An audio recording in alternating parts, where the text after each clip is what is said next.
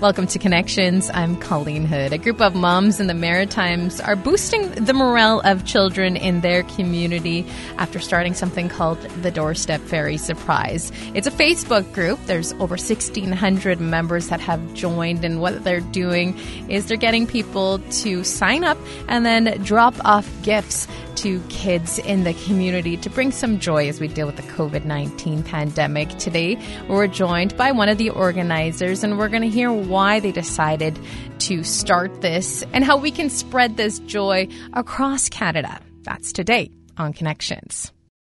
Today, we're joined by Lindsay Oblinus. She is one of the creators of the Doorstep Fairy program. So speaking of the Doorstep Fairy program, we're living in different times right now, complicated times, if we want to call it that.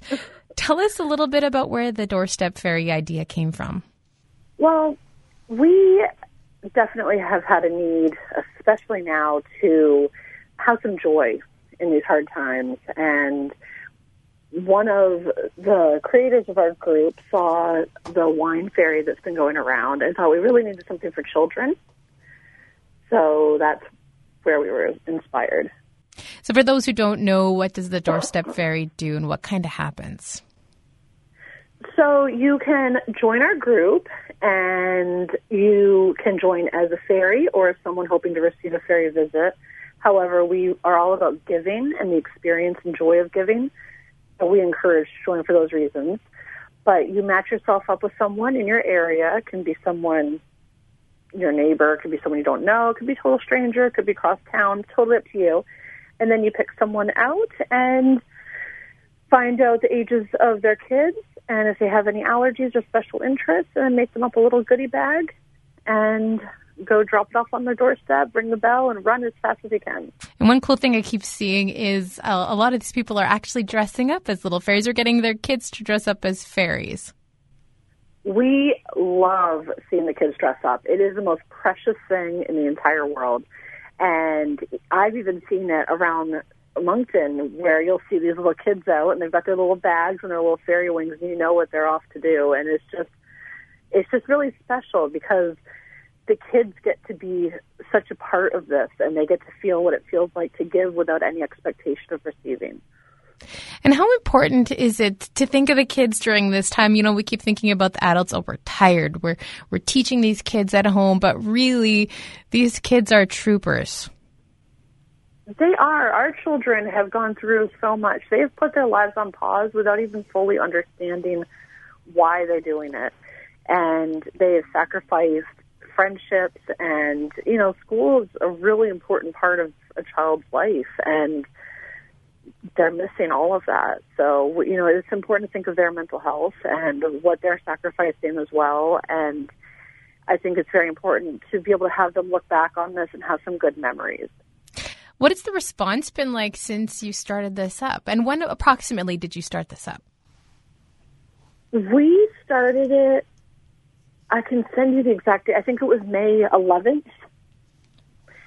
We started it May 11th, and it has been absolutely insane, the support we've had. We exploded overnight, and we've already, our closest estimates are about 700 children just in Moncton that have been visited by fairies that are just members of the community that wanted to do something special. And I've seen some of the pictures of stuff that people are actually giving, and it's not just your, you know, little bag filled with a couple of, you know, not knickknacks, but like fun little toys or like a coloring book. People are going all out on these bags. It's really insane. When we started it, we just said, you know, it doesn't have to be something amazing. It can be something tiny. It's just the thought behind it and the feeling of joy you get when you see a smile on someone's face, so you know you just made someone's day a little better.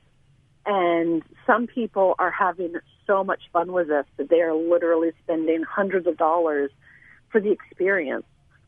And we've had parents reach out to us and say that the money they've spent on these bags and the lessons that they've taught their children is money that they'd rather spend on that than the water park or, you know, the trampoline park or something that they're not going to learn something from. And this is something that's just so it's a powerful lesson. When you and the team thought of this, did you think it would blow up like this and that you'd get the response that you have? Absolutely not. We thought that maybe we'd get to a couple hundred people, but I mean, we were way beyond that. But my goal from the start was I wanted to have this message spread as far as it could, because I think it is so Canadian and it is so wholesome and it really speaks to our culture. So I'm happy to see it spreading as it is, and we're going out about it because it's really something special. Do you have kids of your own that have been involved in this so far? I do, and I have all boys, and my boy that has been the most into it is my 11-year-old, and I didn't think for a second he'd like it, and he loves it. We've done 8 houses.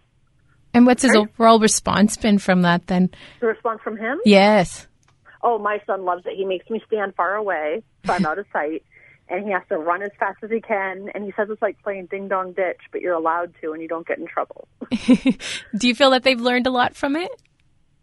Absolutely, because especially in this day and age, kids are so spoiled, and they don't always have the giving mentality. And I feel that we are teaching our children, it's okay to give without expecting anything back. Sometimes the best gift you can give yourself is the gift of giving and bringing joy to someone else. How hard is it to start a Doorstep Fairy Surprise program in another part of the country? Does it take a lot to do this? If someone is thinking about starting up something like this, how do they go about doing that?